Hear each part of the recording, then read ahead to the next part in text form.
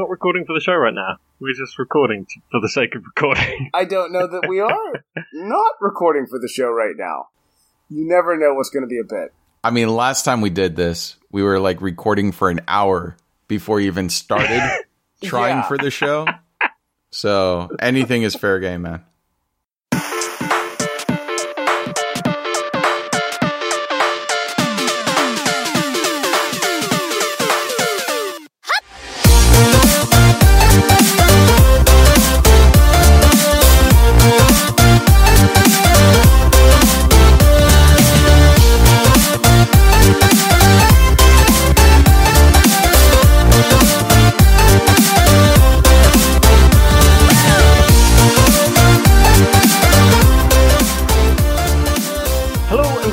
Episode 33 of WTF Anime, the show that is a loose cannon. I'm of course your host Joe, and joining me as ever, I need your badge and your gun. But I get results! Hey Joe, what's up? And hey everybody! I don't know, just doing the usual bit of doing this whole bit for a second time. Yeah, I totally didn't pass out in a sickness coma the first time we tried this, but the more important fact is that we have a guest with us today. We do. We have the host of Lou Talks Anime, the YouTube channel, and one of the hosts of MangaPod. We have Lou. Say hi, Lou. Hey, what's up, everybody? My name's Lou, and I'm from Lou Talks Anime and MangaPod. Things that Joe just said. It's good to be on the show. Big fan. Love WTF Anime. It's a good time. Oh, thanks. You're going to give us feels. Brilliant. Your check's in the mail. By the way. Okay. Look, we can't have an internet celebrity without having to pay him or give him just green Skittles. So right. I mean, I'm being paid in exposure, right? That's what the internet does, right? Cool. I'm down. I could write my name on a piece of paper and send it to you if you'd like. Hey, you know what? That's my signature. That's cool. Totally down, Travis. We'll talk after the show. We'll negotiate. Absolutely. Yeah, we'll get it done.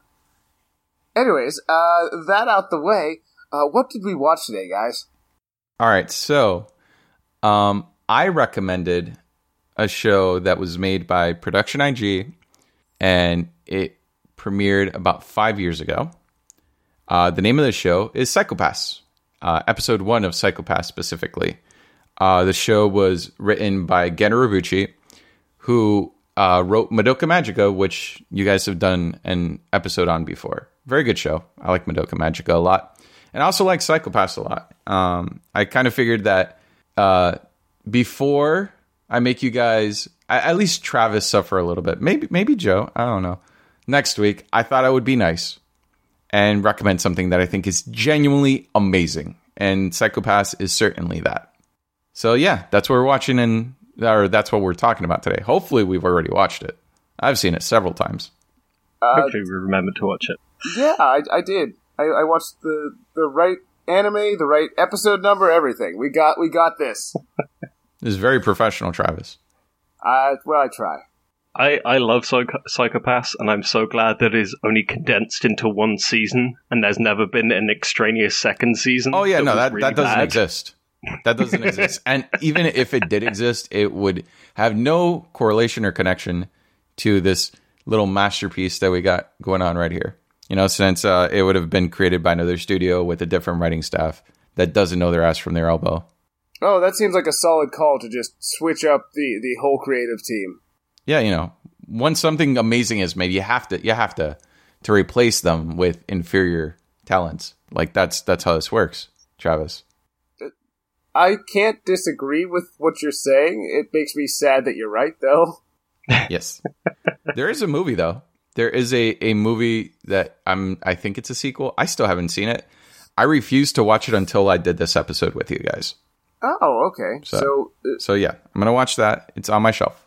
Now the floodgate is open, so you may, after we get done recording, go immediately and watch some Psycho-Pass movie. Hell yeah. Sounds good to me.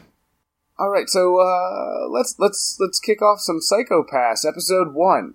And we're going to open up on a fight scene, actually, between I don't know how you want to describe this guy. Because it's not a hockey mask, but it's certainly got the slasher killer kind of feel.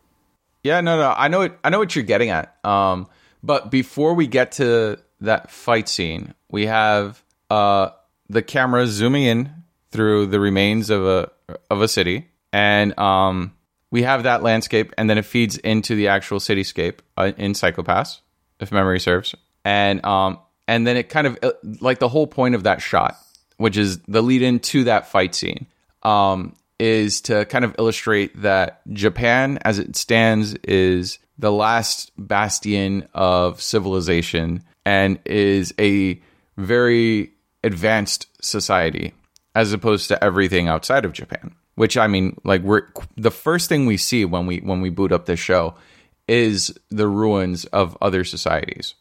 So we go from that shot into the fight scene where we have one of our main characters fighting off a man in what you said was a slasher like movie mask, kind of like a Jason Voorhees would wear. Oh yeah, chainsaw and all.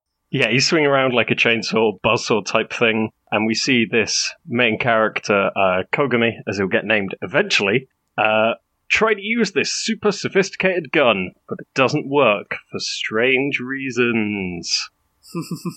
Well, it's technology. Technology is, Yeah. is clearly out to get us.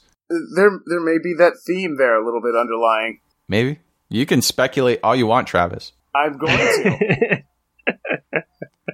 So instead of shooting him with a gun, he just throws him out of a skyscraper. And as soon as he leaves, like, because they're not windows, it's this kind of like holographic projection of the outside. As soon as he leaves, like, where a window would be, he's then able to shoot him, and then he explodes, because that's what the guns do in this show. Yeah, holy shit.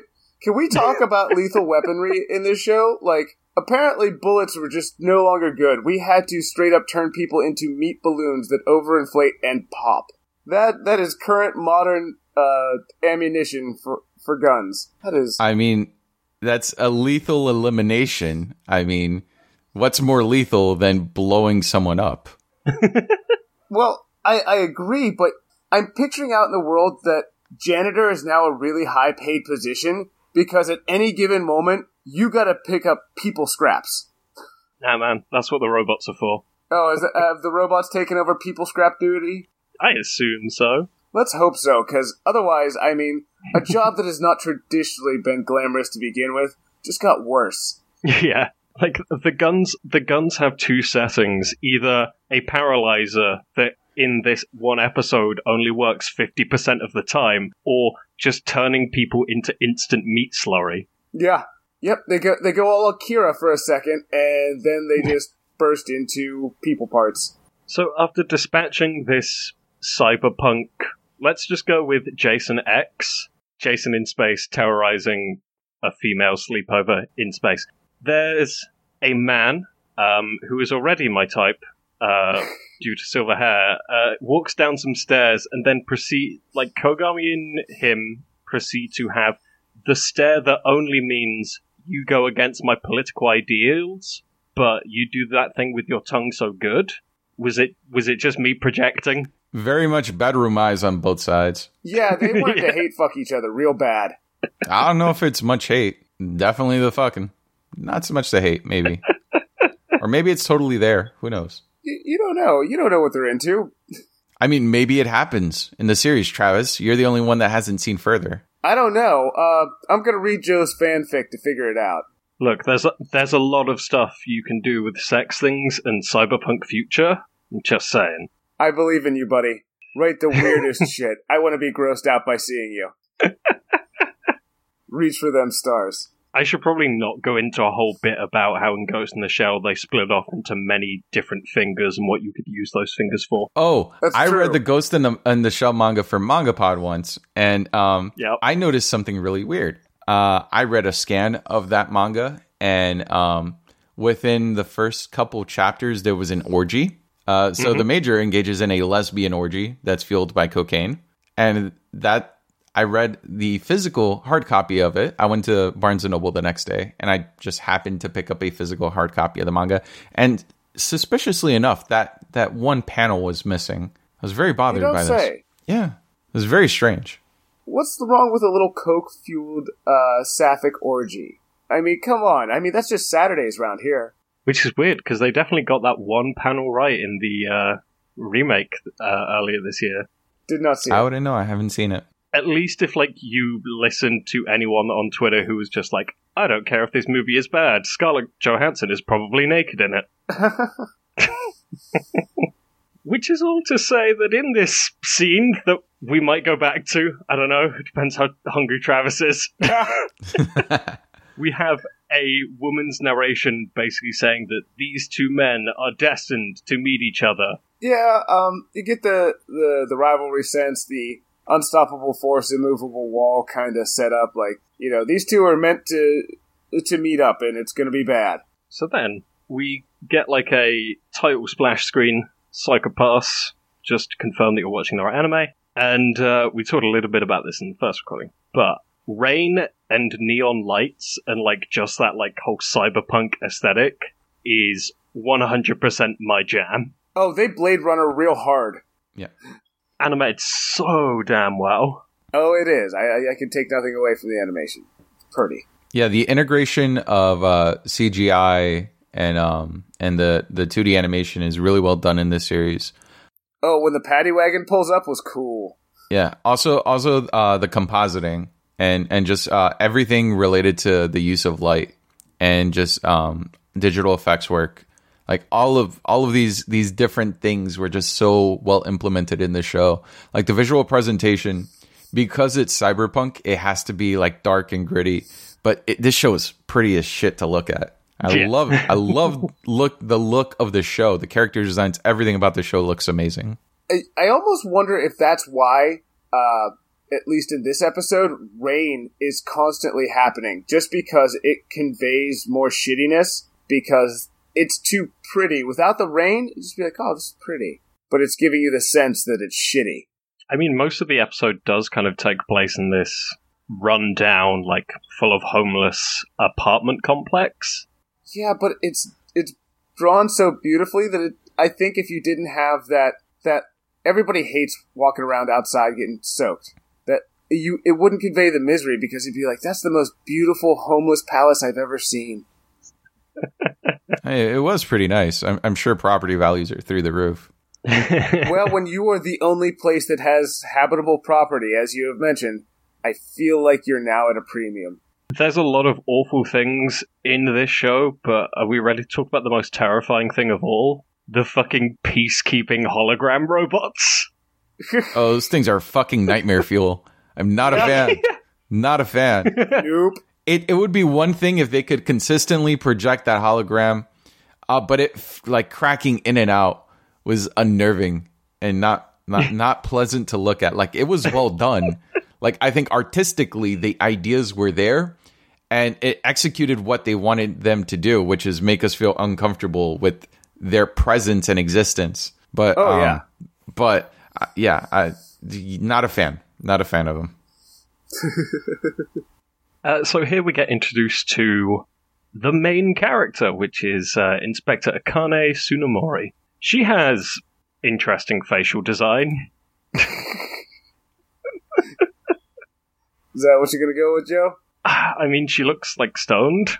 I mean, in a futuristic, mostly dystopian cyberpunk setting, yeah, I would imagine that everyone is really heavily medicated. Oh, yeah. Yeah. I mean, we haven't really gotten into it yet, but Joe, you know the tabletop role-playing game Paranoia?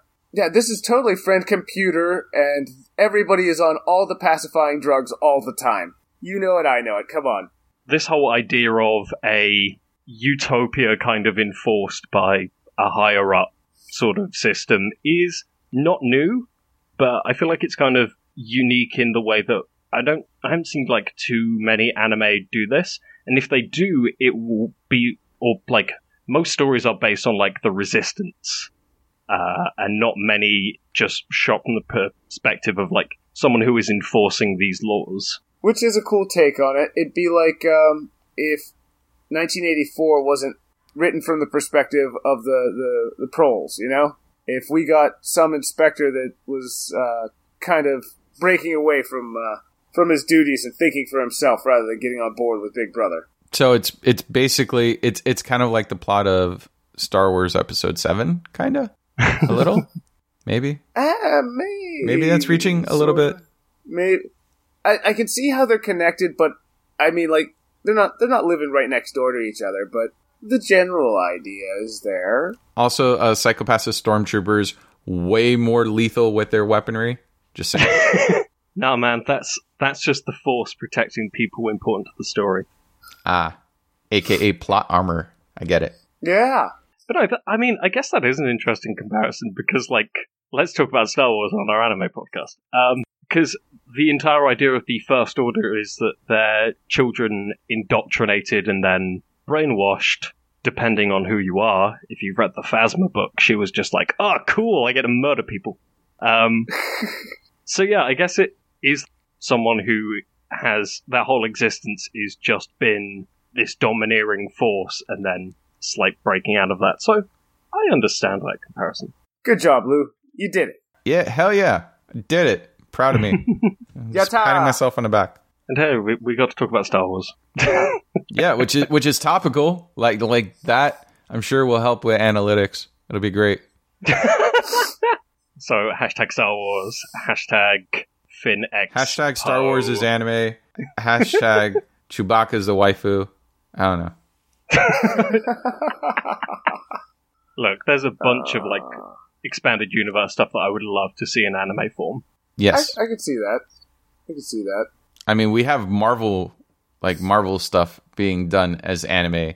There are full blown like done by some amazing production studio, like Marvel cartoons. So since Disney owns Marvel, it would not surprise me that we get like Star Wars anime. That could be a thing that exists. Yeah, man. We have a Marvel and Attack on Titan crossover. What else can we get with Star Wars? Star Wars X Legend of the Galactic Heroes. There we go. Perfect. All right, so we should probably get back to Akane Tsunemori and her first day on the job, where she's running up late trying to find her captain, and she reports all bright-eyed and bushy-tailed, and he's like, yeah, sorry, I can't treat you like a newbie. We don't have time to screw around. So, here's what's going on. And we are hunting, what was his name? Nobuo Okura. Yeah, so he was flagged by a street robot that his Psycho-Pass had gotten out of whack. We'll get a slight explanation. I like that they don't explain everything, because this is a point that, like, I picked out. Tsunemori is, she's a trainee, she's, like, new on the job, but there's a bunch of stuff that I feel like she is very naive, or at least has not been told to her, that for me feels weird, but I understand it from the point of view of, like, this is the first episode, let's explain things to people. Oh, yeah, and we're eventually going to get to the scene where they're talking about, I heard you were number one in the academy, so I'm going to give you some advice. Forget everything that you learned in the academy. Yeah, I guess it's fair, and it's not as eye-rolling as, like, a lot of other shows are, but there are some bits that are just like, this is for you, the audience, but I think Akane should probably know this. Yeah. Yeah, I mean, exposition has to be delivered some way, you know? Yeah. And I figured that in terms of having an audience surrogate as someone that's new to the environment, it kind of makes sense. But yeah, you would expect the people that are going to be handling like these like compact instruments of murder and like to basically just be, you know, Judge Dredd or what was that other in the initial first time we tried to record this podcast, what was the other movie that I brought up? It was very similar to this. Oh, Demolition Man. There we go. So if we're hitting all the Stallone classics. You have to. But yeah, if you're gonna do that, you need someone as a point of reference for like what the hell is going on. So essentially from this we learned that Okamura, his Psycho-Pass has gone too cloudy, and so he must be brought in because now he is a latent criminal.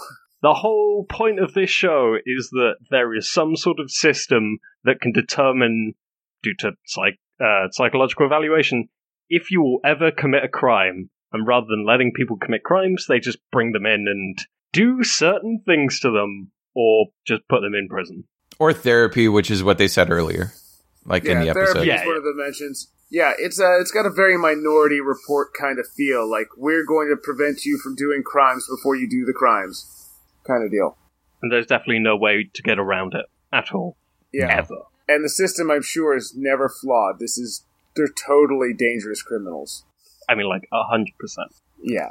So a paddy wagon shows up, and we get introduced to the enforcers, who are latent criminals that are used to hunt down criminals. And the explanation of them showing up is one of the things where I was just like, Akane should know who her partners are, or that they use latent criminals. Then they go through this long thing just so her superior can be shown as the asshole who's just like, these people aren't even human, they're just beasts used to track other beasts. Even their code names on the radio is dog and then a number as we start to hunt Okura. But yeah, they're considered less than human, but for whatever reason, here, have a gun and go help hunt other latent criminals. Well, I mean, the other side of it is Akane and Ginoza, which is her superior, have the authority to make that call of, well, these are latent criminals. Once they become a threat to me or others, I have the power to kill them whenever necessary.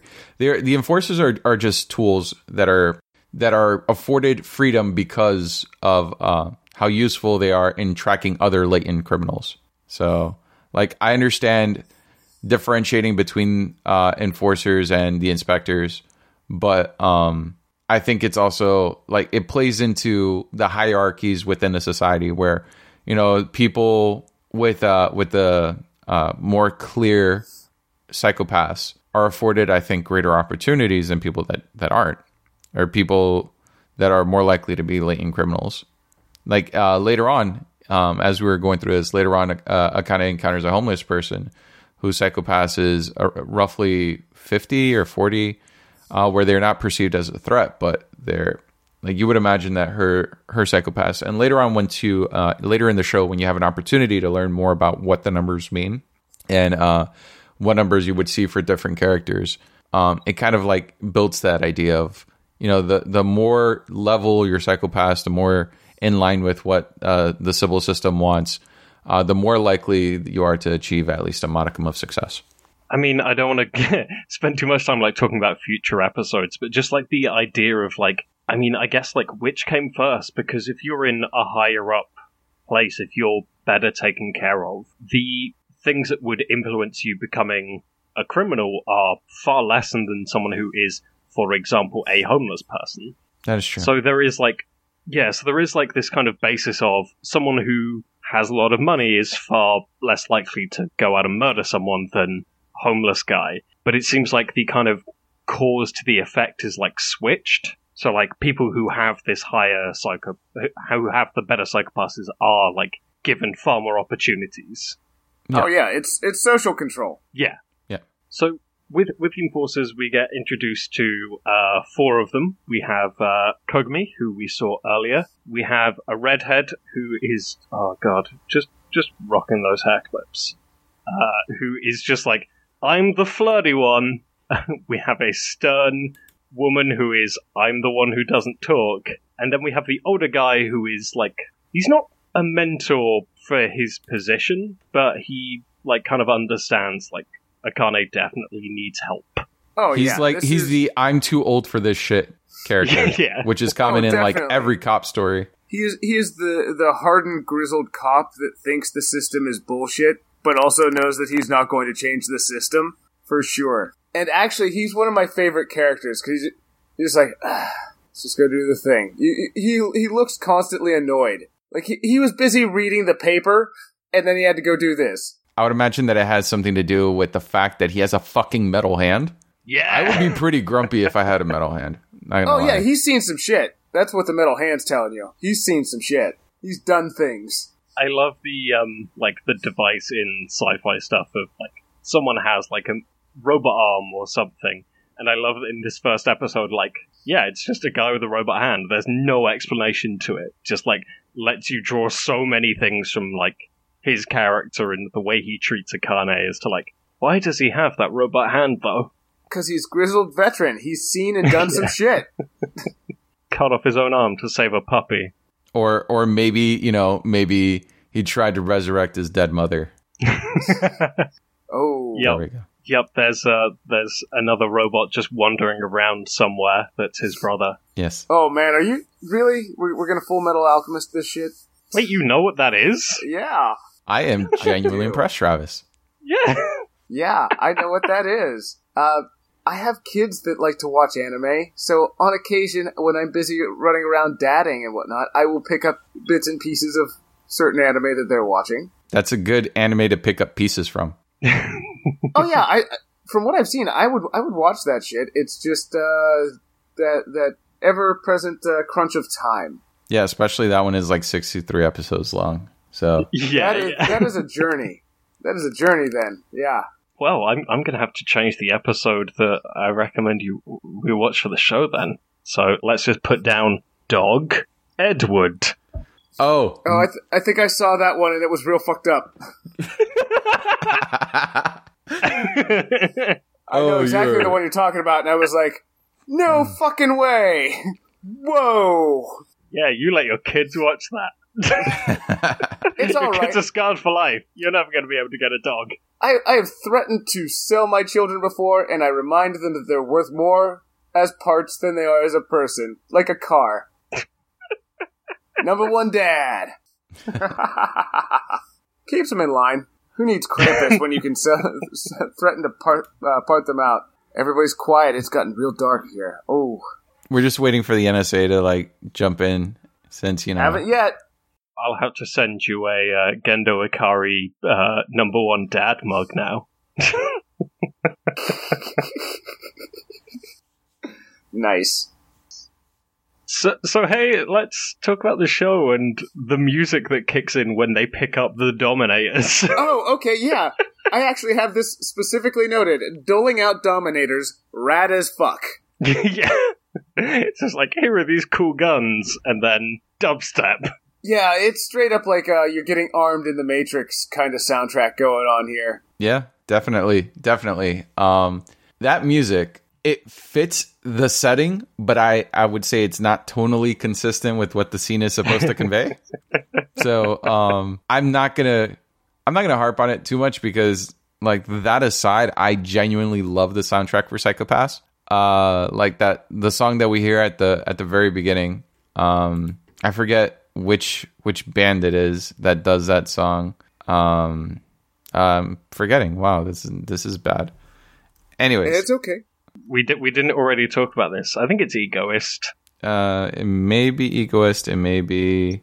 It's Ling Tosegure, who actually, if I'm not mistaken, did the ending theme for Attack on Titan Season 2. No, I'm wrong. Never mind. It's a different band that has a very similar name. Okay, but yeah, they did this song in the opening, and I really like it a lot, so it's pretty great. I mean, the music in general is... In this part, it isn't used tonally very well, like you said, but, like, the music as a whole, like, I listen to this soundtrack. Oh yeah, it's real good. Like, I'll just put it on. It's so good. It's real good. Gives me that cyberpunk hit that I need all of the time. All right, so now we are armed and in pursuit of Okura. So it's time to check in with the guy we're hunting. Am I right? Or do we have a scene where they talk before? I can't remember if that's before or after. They have a quick little scene about, like, oh man, I'm sorry that everything's so rough for you and you're going to have to learn on the fly. And we get a bit more kind of characterization of, like, Kogami and Old Man, who does have a name, I'm sure. Masaoka is his name. Masaoka, yeah. Yeah. I may have forgotten the name of that band, but I'm sure as shit not forgetting Masaoka. That guy is Nice. cool as hell. I like that character. Yeah, he's probably one of my favorites in this episode, actually. I like Grizzled Old Man Criminal. Big fan.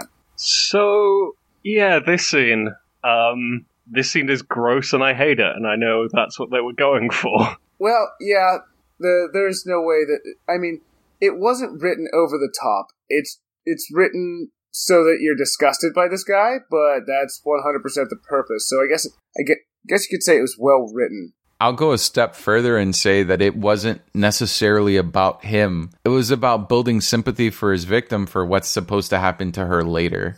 Like, I think ultimately, like, they're drawing the attention to the assailant, but it's more of a bait and switch scenario where, like, yes, he's a piece of shit. We understand that. They're pursuing him. But look at what happens to her, which, again, is something that we'll talk about probably within a few minutes. But, yeah, it's really fucked up. I am not a fan of that scene. It also gives you a good look at, like, what, I guess, failing the Sybil system means. As soon as he's like, I'm a latent criminal, so time to go all out because I'm gonna die at some point. That's just how society works. And that was one of the interesting things that this scene made me think, is that does the system produce more over-the-top psychopaths? Because once it's picked you out as you're in trouble, you're pretty much done now. Even if you are to get that therapy, what kind of life you got after it? He monologues a bit about that, about, it's a good job, marriage, things like that are no longer even an option for me. Like, your life is over once Sybil, which is I don't think we ever mentioned, Sybil is the name of the computer system that monitors everybody throughout the town, decides you're done. There's no coming back from that hit, and I'm guessing it drives people a little over the edge. They may have been criminals at one point, but it feels like they're extra criminally because, What do they have to lose?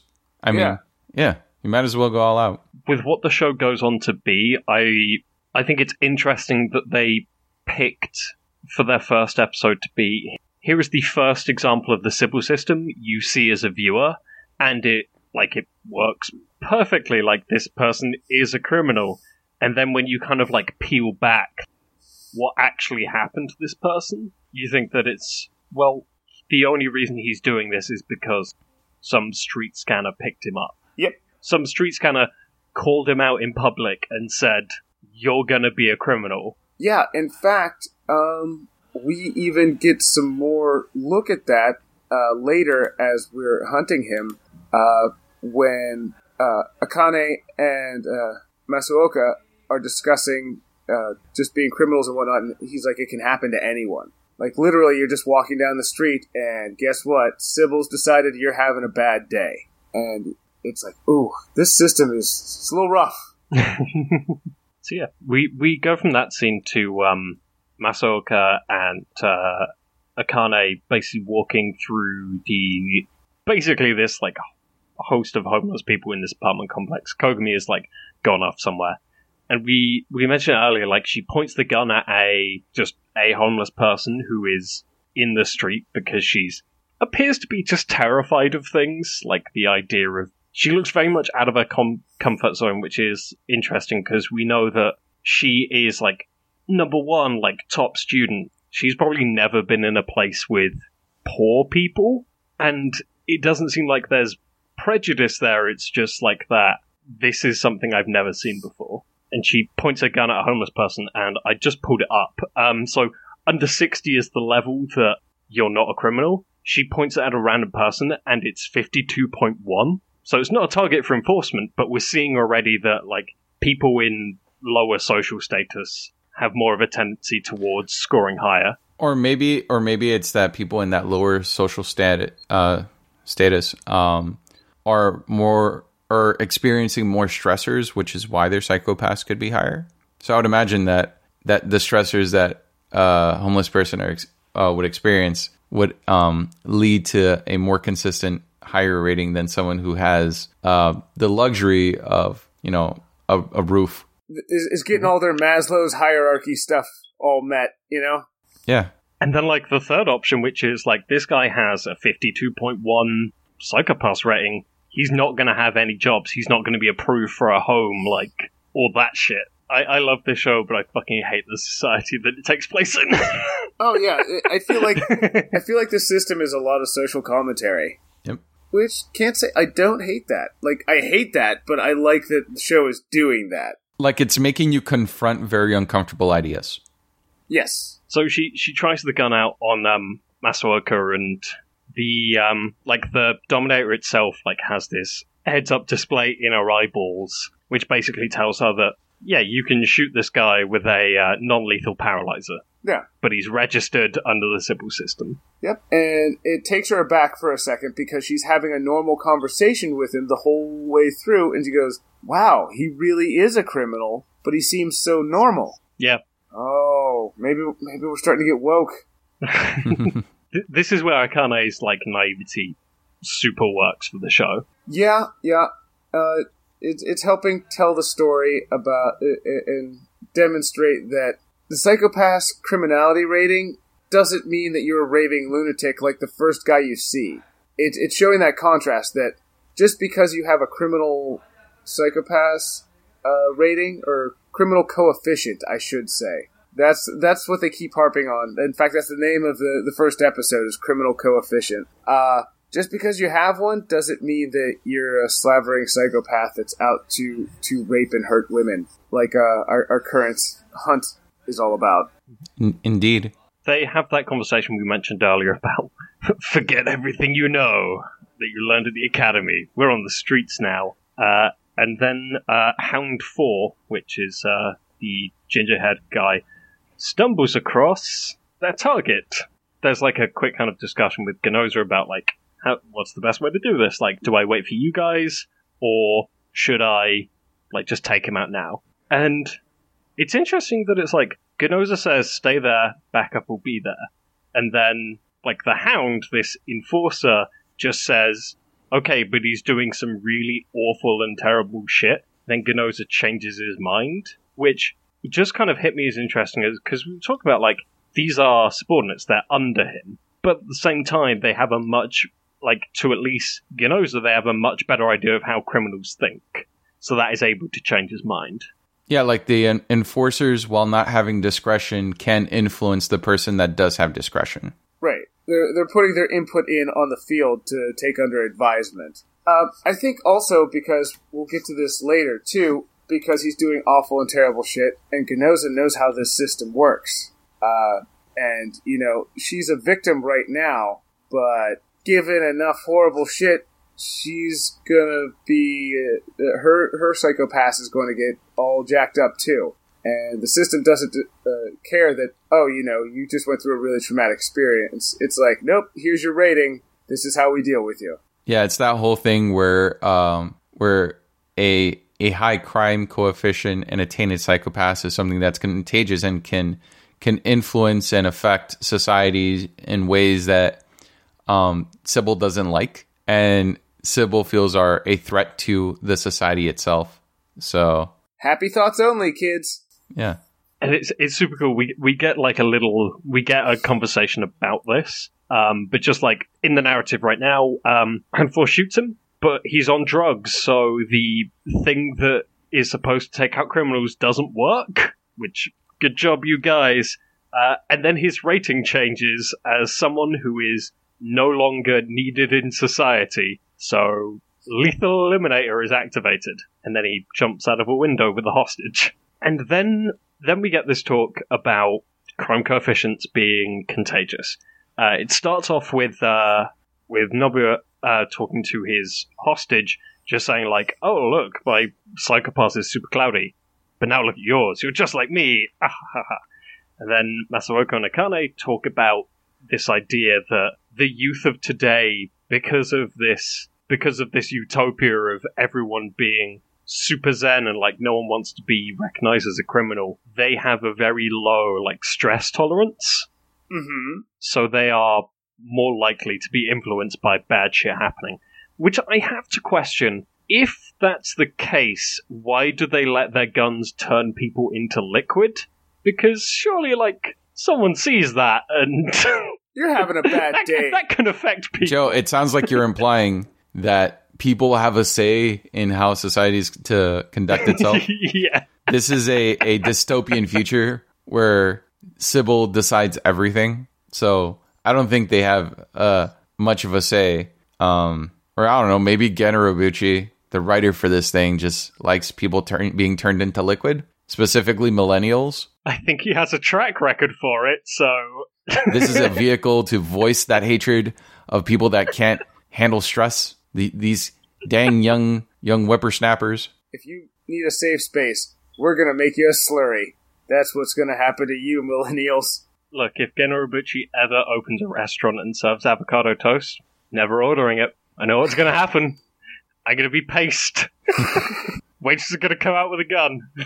So now we go to, they have the criminal cornered. He has the hostage and he demands that they throw away their guns. And then, we get this look at what the gun does. Again, because we saw it in the opening. The Dominator, as a weapon in anime, is probably my favorite ranged weapon because of how fucked up it is. It is an awesome, like, designed weapon that is very destructive. So I'm a huge fan of the Dominator as a weapon. And this is pretty fucked up. Like, it's real cool. Like Travis said earlier, like it's very much, he goes a little Akira for a second, and then he turns into mush. Yep. It's like people is meat balloons, and you overinflated it with air, and it's gonna burst. It's like Super Meat Boy, kinda. If any of you guys have played Super Meat Boy. I don't know. No, never played that one. It's a game about a sentient ball of meat that dies a lot, and meat goes everywhere. So it's very much like Psycho-Pass. Oh, there you go. I was going to say, like, this guy goes out like Kananga goes out from Live and Let Die. I don't know if James Bond is more Travis's purview than video games. Little A, little B. So, that is to say that the case is solved. They murdered this man and turned him into goo. There's just the count of the hostage who is now covered in blood because a man exploded all over her. Yeah, I don't know what her Psycho-Pass criminal coefficient rating is right now, but I feel like it's just spiked a little. Yep. Now that she's wearing her assailant. I mean, it's enough for Masuoka to target her and say, like, we're going to stun her and bring her in for therapy. And then Akane is like, let's not use violence on this girl who, through no fault of her own, has had her Psycho-Pass spiked. And Masuoka just says, like, that's just the way Sybil works, man. Yeah, this is how these things go. I was just following orders. Oh, wow. So we have the hostage who realizes the situation that she's in, and then she tries to light herself on fire, which seems like an interesting exit strategy. If you're going to die, I'm not sure burning yourself to death would be any less pleasant than turning into just a exploding pile of meat. I'm not sure which one would be better. Meat explosion seems quicker than self-immolation. I mean, these millennials, they all want, like, long drawn out deaths these days. Like, fucking hell. Yeah, I forgot about that trend where they're all lighting themselves on fire. I mean, right? So we have like, she escapes into this weird warehouse, and Kogami approaches her to, like, take her out, and she's covered herself in gasoline and has a lighter. And then Akane shows up and is like, don't shoot that woman. And Kogami says something that is not subtitled. We just get lip flaps, and maybe that will be relevant later. I feel like it will. It seems like it should. Or maybe it never gets referenced, ever. Yeah. That'd be the worst. So, Akane, there's, like, the sound of the Dominator shot, and Kogami, like, drops to the floor in all of this gasoline. Just half of him, though. So, he's about to become Two-Face, which I'm a big fan of. Yep. We realize that Akane has taken out Togami because she just can't let him turn her into meat paste. And now we're trying to talk our millennial down off the proverbial ledge. One thing we missed is, as she's waving this lighter around and Kogami is, like, close enough, the threat changes so that she is someone who should not be in society anymore, so she should be killed. Authorized for lethal, yeah. So then, that whole thing happens, Akane stuns Kogami, and then the threat changes, so she just needs to be brought in for therapy. And then Ginzua happens. Yep, straight up pops her. Shoots that dang woman. So, like, what would have happened to her, before happens to her anyways. which kind of like refutes everything that it kind of was trying to do. But, whatever. Like, in the end, our poor victim survives and is taken care of. So, yay, success. Yeah, and then Ginzo is just like, I want to report about this on my desk by Monday. Yeah, I'm going to need you to explain your choices and actions here. And that is Psycho Pass Episode 1. Well, we have Akane looking sadly out into the docks, and then the opening theme the ending theme rather starts, Yeah. which is by Egoist. Haha. Yes. So hey, it only took us 2 attempts at this, Yeah, but we just finished the Psycho Pass. we did. We did. We did it, guys. Yeah, offline, Lou was telling me that this is probably arguably the worst episode of the season for Psycho Pass, but, it's episode 1, you're not supposed to crush it at first. That's not how storytelling works. You gotta have an arc. But I have to say, it makes me ask a lot of questions, and I love dystopian future stories anyways, so I was a big fan of this. Awesome. I'm really happy to hear it.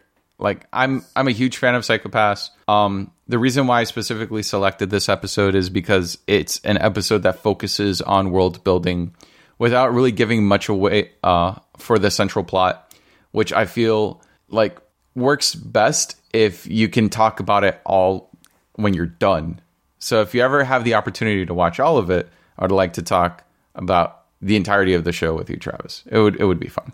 Yeah, if ever the schedule allows for me to go through specifically the first season, because that is the one that exists and there are no other seasons, right? Yes. Correct? Okay, that's what I thought I had been told. Yeah, I will go through season 1 when I've got the time, and I don't know if we'll record it or not. It's in our nature to record when we talk to each other, so possibly. Yeah, we'll talk about some Psycho Pass. I'm good with that. Cool. Sounds good to me. So I usually ask this question when we have guest spots, but Lou, even just like watching this first episode or even talking about it, was there anything else like new you pulled from it, or is this just, it's Psycho Pass, like it gets better? Well, all right. The first time I rewatched the episode for this show was the first time I watched it dubbed. Oh, yeah, that's right. We didn't really talk about that. That was a new experience. I really liked the original seiyus for this show. Like, I think the Japanese voice cast is really excellent at doing their job for this show. But I'm not mad at all with the dub at all. Like, I can't find any fault with it. They played into the cliches of what you'd find in a police procedural, but that's what this is supposed to be. It's just a slightly different take on it. So I have no real critiques on it. I would like to see Makishima, which is the silver-haired character. I'd like to see more of what his American voice actor could do. But that aside, like, that was my new experience with the show. It was just a different voice cast and minor changes in dialogue because translations are fun. Yeah, like I didn't watch the dub for this rewatch, but I had watched the full series and then watched it dubbed and then watched it subbed this time. And yeah, the English dub is fine. It's really all I can say about it. Well, there you go. I've only ever seen the sub, and it worked out just fine for me, so there we go. Well, do we have anything left to say on Psycho Pass apart from that Travis should watch all of it, and then we need to record him watching all of it? Do it. I'm a good lab rat. And I'm all set. I've said everything I need to say about Psycho Pass. Cool. All right. I can't wait for Travis to get into fucking Hannibal murders. I'm down with that, yeah. Why can't we do that? Anyways, if that's the case, it's time for me to do the thing, and then it's time for Lou to surprise us with what we're going to be watching next time. So, that said, next time on WTF Anime. Okay, so we just got finished talking about a police procedural. So, and this was a very kind recommendation on my part. I'd like to think Travis seemed to be glowing with enthusiasm this entire time. Joe as well seemed to be very happy with this recommendation. I was. So since we talked about police officers doing their job and arresting and apprehending someone, it only makes sense that we go from on the street cops to prison. But we can't do a regular prison because this is anime. So you guys next week are going to be talking about episode 2 of Prison School. Prison School. Great, my favorite. Oh, and specifically watch the sub, not the dub. Not a fan of the dub. So that's the little respite that I'm giving you. How you feeling, Joe? You sound like you're a little... Thanks, Lou. Well, allow me to present what would have been the alternatives. Okay? All right. So I had a long list of shows that I was considering, and which is part of the reason why it took so long for me to come on, is that I had a long list of shows and I wanted to rewatch every episode that I had in mind to make sure that it was self-contained and did enough to explain the world of the show and everything. And things that you have avoided were episode 9 of Keijo, episode 1 of Kenzen Robo Daimadaler. And I don't know, like there's just way more shows that I had in mind. But something about like going from police procedural to prison camp in a school setting, it just seemed right. So you're welcome, Joe. You had this whole setup, and I thought you were going to say Mad Bull, so we were going to get to talk about. That was like, another one that I was considering. No, I was also considering episode 1 of Mad Bull 34, which, if you follow my Twitter feed, be like a week or so before the initial recording, you'll see that I was tweeting about Mad Bull because I was rewatching it to see if that was an option. But I figured no, we'll go Prison School this time. I will watch and talk Mad Bull 34 with you guys at some point, though. Yeah. Well, I mean, you have a lot of ideas for shows we could watch. I mean, I guess we'll have to rope you in for another episode soon, and I hope you won't have to do like 4 passes at it. This was a fun time. I am down whenever you guys want. Just let me know. Okay, we can do that. So, that said, I guess it's on to business. Joe, you want to do the business? Yeah, cool. I just realized that I have to watch Prison School again. Great. It's okay, buddy. I'll be there with you. Thanks, Lou. Episode 2. Remember, episode 2. So, if you would like to follow the show on Twitter, we are at WTF Anime Show. And if you want to email us, we are at WTFAnimeShow@gmail.com. Use both those avenues to send us recommendations or, just chat to us. We're cool. Yeah, we'll respond. Tweet at us. We'll respond. Yeah, so send us recommendations, and if you want to be a guest like Lou, we've proven that we'll take literally everyone, even people who aren't anime fans and are now anime fans. We did that. We did that to you, Jake. We're very proud of it. You ruined him. You ruined him. True. And if you would like to speak to me personally on Twitter, I am there at the Joe Hadfield. There you go, buddy. Travis... You remembered your handle. Good job. Shut up. What about you, Travis? If you want to get a hold of me, and remember, if you're tweeting at the show, at WTF Anime Show, that's going to be Joe that's handling that, so you got to include me if you want me part of the conversation. You can hit me at Dicelobber, DICELOBBER. And that said, Lou, why don't you give us some good plugs and tell them where they can talk to you? Okay. If you want to check out the content that I produce for YouTube, my YouTube channel is Lou Talks Anime Now. If you'd like to talk to me on Twitter, that's at Lou Talks Anime. If you'd like to watch MangaPod, we broadcast weekly on my good friend Dodger, her Twitch channel, which is twitch.tv/DexBonus. If you'd like to watch video on demand of MangaPod, you can watch it on my other good friend, Happily Aaron's YouTube channel. So that's youtube.com/Happily Aaron. And speaking of MangaPod, Joe will be joining us in a few weeks, or maybe a couple weeks from the release of this episode. And we're going to be talking about Tower of God. So if you're into Korean manhwa, it's going to be a good time. And Tower of God is fucking amazing. It's one of the best things. Nice. Bam is a good boy. And those are all the plugs. And again, thank you guys so much for having me on. It was a good time. Oh, please, anytime you want to come back. We've had a good time, too. Yeah, it's been a pleasure, man. Thank you so much for coming on the show. My dog's going to scrape and, I'll just wait to finish plugs until he's done. Hey, shut the fuck up. He understood that. Yeah, thanks so much for agreeing to be on, Lou. and doing it as many times as you have. It was a pleasure. Second time's a charm. Come on now. I'm just glad we finally got through it and Right? no one passed out or died. We're here though. We're at the end of our journey together for this time. Hooray! Yay! Guess We did it. Yeah, we did it. Now we can say bye and we're officially done. Yep. Bye. Bye, everybody. See you next time. Bye.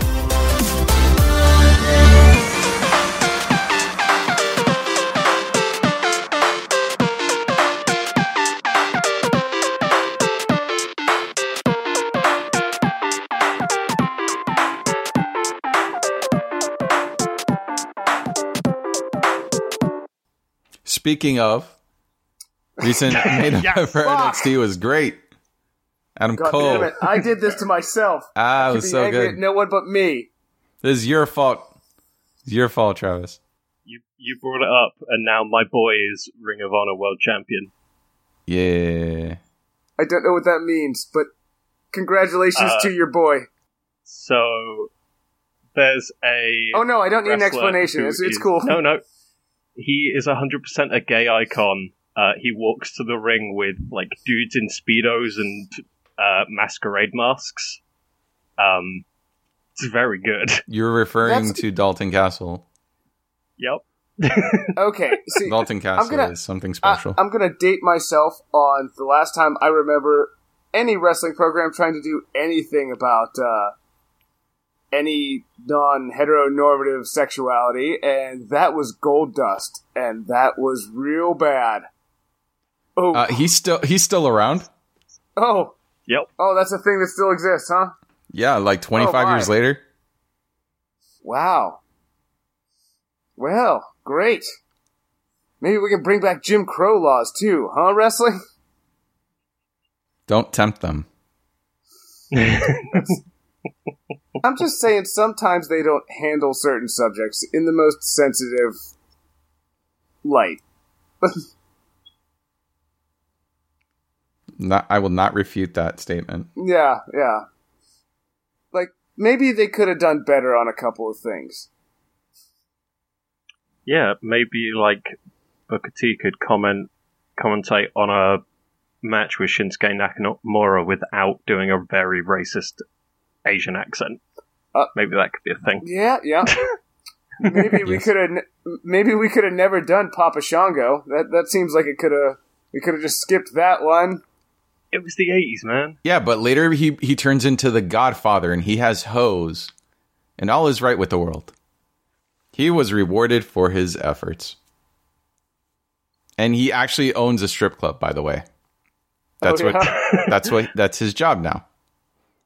Like, for real, in real life, he owns a strip club. That's what he does. Yes. That's funny. Even after becoming the good father and beating up women for heat. Yeah. Wow.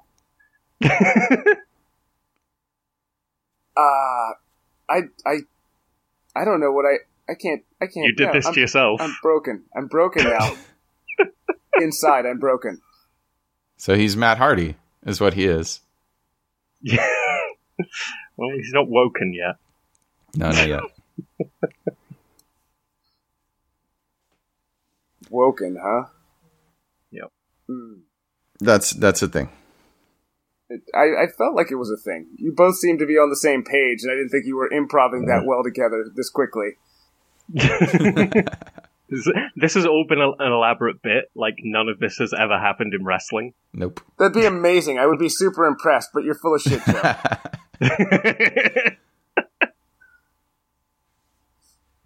Matt Hardy has never declared that he will eat two people's feet. Ever. No, I've already had Jake on trying to talk to me about the time travel adventures of some guy. So, Wait, Archibald Peck. Yep. Fucking love Archibald Peck. He's great. isn't he somehow tangentially related to marching bands as well? Yeah, Marchy Archie. And then he has another persona, Mixed Martial Archie. Mm-hmm. All those things I are just great. threw up a little bit in my mouth. He's like a band guy. That also time travels. that time travels and sometimes does MMA. Everybody needs hobbies. Yes. Apparently his are picked by schizophrenics. He time traveled because he saw that he had died in the next year's Chikara yearbook. So he went back in time and then brought a cowboy with him and then feuded with that cowboy. It's a less coherent Bill and Ted story that's happening before my eyes. The thing is, if you watch it, it makes total sense. It's designed to watch like you read a comic book. Oh man. Oh. Whew. I don't know what to do with some of the information that I gain from doing this show. Travis, I really don't. Can I? Wrestling and anime are very similar in how they handle storytelling. So just process that information and understand the show that you're on right now. I know that, when people ask me what I do for my podcast, a lot of the times I begin the pitch with, have you ever seen MST3K? And they're like, oh, you make fun of movies? I'm like, no, not quite. The actual plot that's supposed to be running through the whole series, that they're trapped and being forced to watch things until they find the correct pattern that causes people to go insane. I'm that guy. That's my show. Nice. Yep. We should sync audio. We should. We should. Yeah. Look at Lou. Worried about getting your boy fed. I appreciate that. Oh, I'm also hungry. It is 6:00 here, sir. Yes, I am aware. Why is nobody eating? You guys are idiots.